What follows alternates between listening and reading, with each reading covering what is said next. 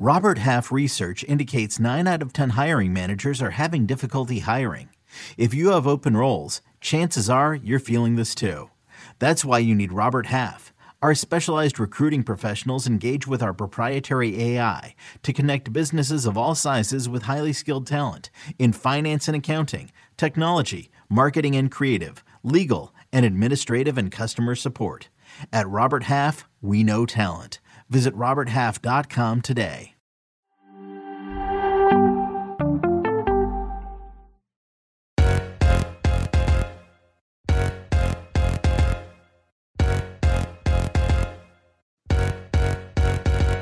Hello and welcome to another episode of Attacking Third, a CBS Sports Soccer podcast. I'm Sandra Herrera, lead NWSL writer for CBS Sports, joined today, as always, by my colleague and co-host, Lisa Roman, NWSL analyst and broadcaster. On today's episode, we have the return of our Mailbag segment for everyone and some NWSL news and notes that we have to get through. Before we get into all of that, a quick reminder to follow us on Twitter at Attacking Third. You can also head on over to our YouTube page and hit subscribe to never miss a new video, an interview, or whenever we go live. Plus, you can catch great extended NWSL highlights. Head on over to youtube.com/Attacking Third and hit subscribe. Lisa, how are you doing this midweek? I'm okay, Sandra. I'm really pumped for the NWSL playoffs that are coming. I can't believe that this regular season is over. It was a long season, but it was a great season, and it's done. And now we hit the playoffs, and these teams feel ready. It was a very exciting end to the regular season, and I'm pumped to answer some mailbag questions with you today. How are you? How's life in Chicago? It's getting cold, it's getting darker, day after day. But you know what? I'll take it. There's something about, and you'll maybe relate to this a little bit because, you've got history, in the Midwest as a Marquette gal. And, there's something about the Midwest when like the deep fall hits. It's like there's a change in the weather. It's a little bit more crisp in the air. It's playoff season for a lot of different sports. It's like a good energy, so I'll take it. It's a bummer that we're about to be hitting daylight savings and it's just getting darker and darker every day. But you know what? I'll take it if it means all the other good stuff as well. So let's get into it. It's playoff week, Lisa. Ooh. And that's just going to be on our mind this entire week. And in this entire month, quite frankly, we're not going to stop. We refuse to lose that energy. Quick playoff plug for everybody. The playoffs begin this week. Going to be taking place on Sunday, November the 7th. Sunday at 3 p.m. Eastern, it's Chicago Red Stars versus Gotham FC, number 4 versus number 5. Taking place at SeatGeek Stadium on CBS Sports Network. Sunday at 5:30 p.m. Eastern, it is Washington Spirit versus North Carolina Courage, number 3 versus number 6 at Audi Field. And you can find that on Paramount Plus. It is an exciting time. Quarterfinals, then there will be semifinals on November the 14th. The championship will air on Big Network CBS on November 20th at Lynn Family Stadium in Louisville, Kentucky at 12 noon Eastern. Take a look at it. Get your tickets if you can, ideally. I know we're excited about that, and we're taking a look into all that. But Lisa, let's get into maybe some of this content now that we've sort of got the 101, the info for the playoffs out the way as of right now. Before we start answering questions, there was a bit of news that happened this week, and we were excited about it because at this point, she's like a friend of the pod.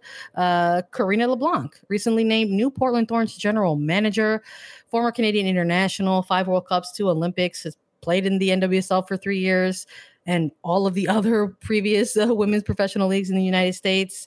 She had a season under her belt with Portland Thorns, and she was head of women's football over at CONCACAF since 2018. And now she's transitioning into this role. And she joined us recently on an episode of Attacking Third to talk about her potential big plans, her high hopes, her high goals for the club and the league moving forward. I really enjoyed that, Lisa, when we got to chat with her. It was a really great conversation. I mean, overall, we can talk a little more candid about it because Karina is not here, but probably one of the best people that I could think to slide into a managerial front office role for a club like Portland Thorns that is really one of the best clubs in the league. They won the Shield this year. They're number one in the standings heading into the playoffs. Just so many good moving pieces and parts there. When you think back to everything that they've been through on the field this year, like Olivia Moultrie being the youngest player at that club who got time on the pitch, became the youngest starter, the youngest player in the NWSL, had to jump through a few legal hoops there. But like you mentioned, Sandra, we know Karina pretty well. We've had the pleasure of speaking with her a number of times, and she is a woman that just wants soccer all the time for everyone to be fun, to be equal, to be growing constantly. And that's really what we talked to her about in our chat that everyone should go listen to and watch on YouTube. That every single role that she had up until this point was in a position to grow the game of soccer and grow the women's side of the game, no matter what she did. And after she retired from the game, she knew that wasn't it for her. And she became involved on the other side of things as a leader. And I think when she talks about certain things and she talks about her energy for this position and for promoting women's soccer and women's football, you can kind of get a sense that she was like goalkeeper, leader, person on the team. It's so crazy to see that seamless transition for her from being a goalkeeper, having the whole field in front of her and the vision of the field, being a loud goalkeeper, being a leader on teams and running teams and having younger players look up to her. And now she's in this position where younger players and players in the league are looking up to her and saying, wait, you're now being a GM of a team. I can do that. That's a path I can look forward to, because so many of these players know that they can't play the game forever. And the idea that what could come next is sometimes a bit daunting for players. And to know that they can stay not only involved in soccer, but in the NWSL and run stuff as a GM of a team, heck yeah. So I'm pumped for Karina LeBlanc. I think this role is really big for her, and it comes at such a pivotal time in the league when so many things are changing, and a lot needs to be changed and a lot needs to be redone and reorganized. And who better than to put on the cap to lead the way than Karina, honestly.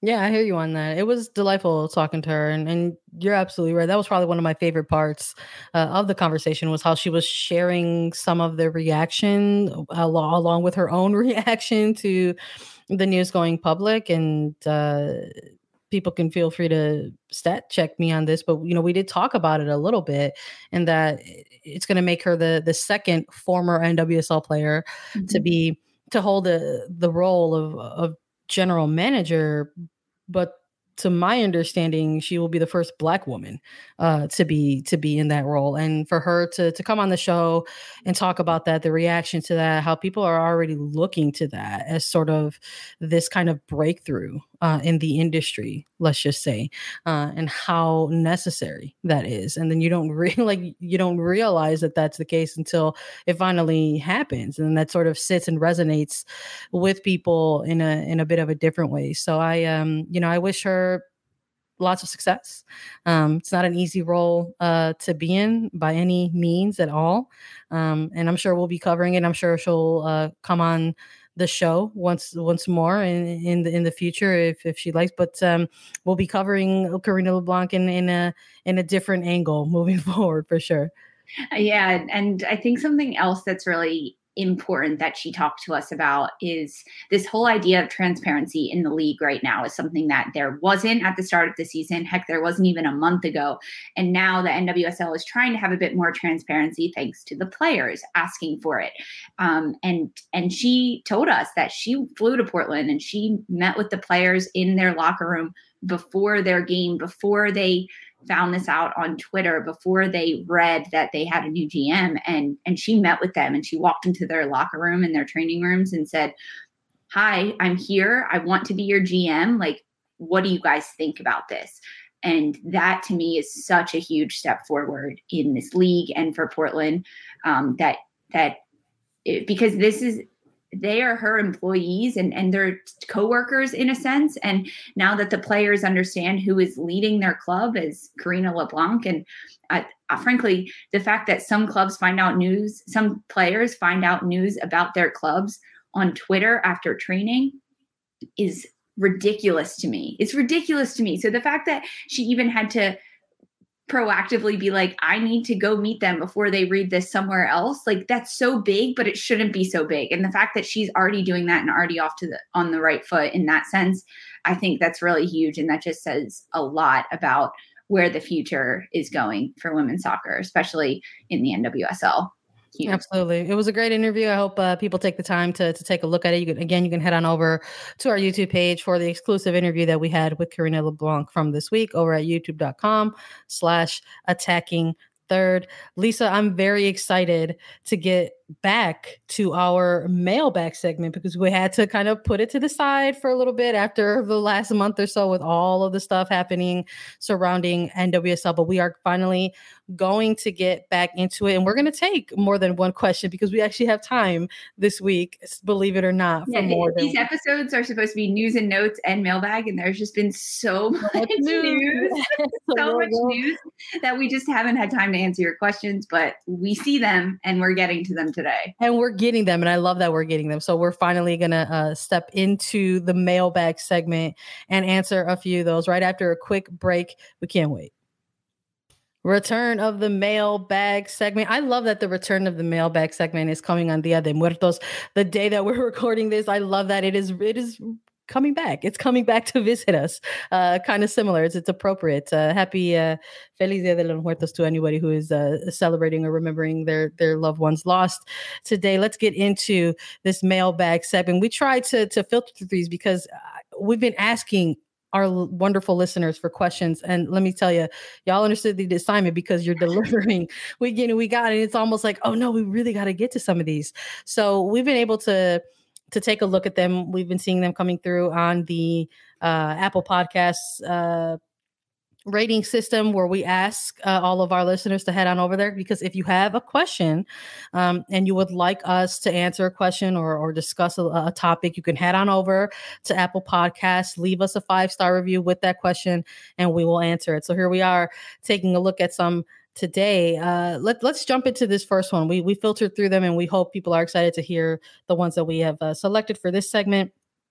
This first one is coming from Michelle_MCG. Excellent and informative and entertaining. Love this podcast. Thanks so much to Sandra and Lisa for your commentary and insight. We'll love to sit down and watch a match with either of these two ladies. Question: could you discuss the details of allocations and also the draft system, or point out a resource to explain how these work? What a great question from Michelle. Take it away, Lisa. Yeah, this is a fantastic question. We get so many questions, but this one is very like, can you explain this to me? I don't get it, which I understand. It's very confusing. So this year is special for the NWSL because it is an expansion year. There are 2 new teams coming into the league, Angel City FC in LA, and then San Diego NWSL. So because of that, in addition to the yearly college draft where players in college or in high school, really, they can submit their name to be drafted. There's also going to be an expansion draft that happens before that. So it is set for December 16th. It's where Angel City and San Diego will really start formulating their teams and start gathering players for their teams. Kansas City, the current, exciting to say that, they are exempt from this expansion draft. So they will not have players being selected per an agreement for when Kansas City, the club, was established. But the 9 other clubs in the league, they will submit a list of protected and unprotected players a few days before the actual draft. So what that means is teams, all the other teams in the league, they can protect up to 9 players on their roster, 9 players. And that is only including 1 U.S. allocated player. So that this was part of your question, allocated players. This is a little tricky. So there are U.S. allocated players, and then there's just regular allocated players. So United States allocated players means that their salaries are not paid for by the NWSL or by the club that they represent. Instead, their salaries are paid for by the U.S. Soccer Federation because they are national team players. There's a lot of them in this league. I mean, I think Chicago has some of the most on them. Tierna Davidson, Julie Ertz, Alyssa Nair, Mal Pugh, I believe she is as well. Jane Campbell, Kristen Mewis, Sam Mewis. They're all ones. Lynn Williams, Alex Morgan, Rose Lavelle, Sophia Smith, Margaret Purse. I think she's on that list for this season. Kelly O'Hara, Andy Sullivan, Emily Sonnet. Like there's a lot of them. You can Google that list, U.S. allocated players in the NWSL. So each team can only protect one of their U.S. allocated players. So when you look at Chicago, let's just use, for example, Sandra, Tina Davidson, Julie Ertz, Alyssa Nair, Mallory Pugh. Those are their U.S. allocated players. They can only protect one of them. So the other ones must be unprotected and basically eligible for the draft. There's also this term called discovery players in the NWSL, which means if you're on a discovery list, it means that you don't have a contract with your current team that you are playing with, whether you're a practice player or whatever that may be. Those discovery players cannot be drafted in this expansion draft. So they are also exempt from the draft and they don't need to be protected or unprotected. So that opens up spots for some other players to be protected, basically. So those are just like a little bit of the factors. And then heading up to this expansion draft, teams need to make the league and San Diego and Angel City aware of any players that will not be eligible to play come January 1st, 2022. So whether it's due to injury, due to retirement, or if they're on loan, just a number of different reasons why a player would not be able to play, you have to make that known so they can't be drafted in the expansion draft and then ineligible to play, or they're like, actually, I'm retiring. So much for nothing. So that's like the main overview of that. So Angel City and San Diego on December 16th, they will do their expansion draft where they select one player from each team. So 9 selections total because there is 9 teams involved. Kansas City is out of the running for this. And then Angel City and San Diego, those allocated players, they can only select more than one. That's it. They can't do more than one. It's only one. So there's a lot of moving parts. And if you write all this out and you kind of look at the rosters, it's tricky who they can pick and who they can't. So the teams get to submit their protected and unprotected list to the league and to the teams. And then 5 or 6 days later, they come together and do this expansion draft. There's also allocation money that's thrown into the mix here. So Angel City and San Diego, they get $150,000 of funded allocation money. It's a grant that they either get to keep or they can trade that and exchange it for an unprotected U.S. allocated player. So many moving parts. I hope I tried to explain this for you. Sandra, anything you want to add in here? This is just for the expansion draft too, not involving the college draft yet. The only thing that I'm going to add here is stay tuned because believe it or not, we've been following whether it was the NWSL draft in the beginning of this year in 2021, the year prior in 2020, looking at the expansion draft from Louisville, looking at the expansion draft to these next 2 teams entering the league. There's been constant changes. Yes. Constant. That is the one. There will be more. Who knows? Like as that comes closer, as that deadline, as that day comes near, whether it's the expansion draft or even the NWSL draft, these could change. We're just operating or answering with the information that is currently present and available at this time. But that's all I'll add on that is that even though we just answered this right now, Lisa, there's a possibility that we might have to dive in and answer it again. And as these changes come, which I'm sure there will, and new rules are made or exemptions are being made, we'll fill you guys in too. So stay tuned with us because we'll always give you the news and the updates on what's happening. But that's it for now. That's the rules and the details of all of that info as of today. Yep. Let's move on to our next question. This is actually like a player specific question. So these are always kind of fun. This comes from NGN 14136. They're talking about, they're bringing up Morgan Gautrat in this question, sort of saying that fans and media members have largely attributed Morgan Gautrat's exclusion from the national team due to lack of consistency or lack of playing time. Also goes on to say very few fans and media members are recognizing her, and almost no one is strongly advocating for her to be called up to the national team. And continues to ask, why do the fans and media continue to ignore Morgan Gautrat? So I guess I will just take this in parts. Lisa, first of all, we can't speak to fans. That's for fans to do. Fans can go and talk and debate that, with each other on the various and or appropriate platforms to talk about that. But in terms of the media angle, I'll just say, quite frankly, it is not the media's job to advocate for anybody to be on the national team, number one.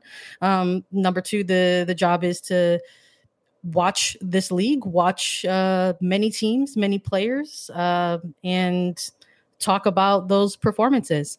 And we can only speak a little bit on attacking third.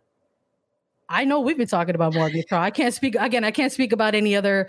I personally can't speak about any other media outlets, but I know at attacking third, we have talked about Morgan Gautrat almost too much, probably, if you ask some other and there people. Was a stint this season that she wasn't playing and she got injured. A little bit there. Yeah. But I know, we were big on Morgan Gautrat talking about her sort of post Olympics, because obviously there was a lot of discussion there coming out of the Olympics and what does that look like in the midfield and blah, blah, blah. And we were on this podcast with myself, Lori Lindsay, talking about players like Andy Sullivan, talking about players like Morgan Gautrat, that she is someone who should probably still be in consideration within that pool, considering the age range that midfielders are in right now. When she wasn't playing and she took that little injury with Chicago, we were questioning her absence. We were recognizing that. And we were like, they are missing her in the midfield right now. So at this, I've got it's a playoffs, right? And it's end of season, so there's all kinds of there's going to be even more chatter, right, about things like players who have had significant roles for their teams. And I've got something out on CBS Sports, which I put out already like a little while ago, talking about potential MVP candidates that are not attackers, because this was a very unique year in which the Golden Boot was going to be kind of a low score. Probably we knew it was going to be the lowest amount of goals maybe than years prior. And that's true. Ashley Hatch with 10. And prior to that, I think it was 12 or 11 goals in the Golden Boot. So in a year where the finishing is still kind of, building itself back up, it's like this is an ideal year more than ever to have conversations about MVP candidates. And guess what? Morgan Gautrat is on CBSSports.com as one of those players that we are talking about. So I can't speak for fans, and we can't even really speak for other media outlets. But here at Attacking Third, we've been talking about it for a little while. So here's to fans continuing those debates moving forward, because eventually there will be those individual awards coming out, and we'll have more on that. But one more question before we close this out, Lisa, and we love this one. And this one comes from Christian 0B or Christian 0B. How excited are you to come and visit us in Louisville for the NWSL Championship? Love the show. Lisa, we were excited when for the NWSL Championship having a finalized date. And then even when it got relocated from Portland to Louisville, we said, hey, that's what's up. We were really excited about it. Heck yeah, this is huge. I love that the final is in the championship is being held in Louisville at Lynn Family Stadium. Knowing that Racing Louisville itself is an expansion club, and they were a new club this year in the league. And although they're not in the final or in the playoffs even, I think it makes it a little bit better because the players and Louisville can show the rest of the league and really the rest of the world why they are a soccer city and why they've put so many resources into building Racing Louisville into being a great NWSL club and the facilities they've built. I know Michelle Betos has said a number of times that the facilities in Louisville are fantastic, and she feels like a pro. The training facilities, the practice fields that they have, the stadium that they have, the locker rooms, everything is just beautiful. So I think that the fact that the championship is being held there is so huge, and it speaks wonders on this league that a club can come in their first year and make an impact and say, we can host this championship. We can host the biggest game of the year. So yeah, I am pumped. I am pumped that it is in Louisville. Sandra, what about you? You happy to have it there? Listen, I know when Louisville entered the league, there was a lot of debate about Midwest, South, question marks, and I think it's pretty. If you're in Kentucky, it's pretty clearly the South.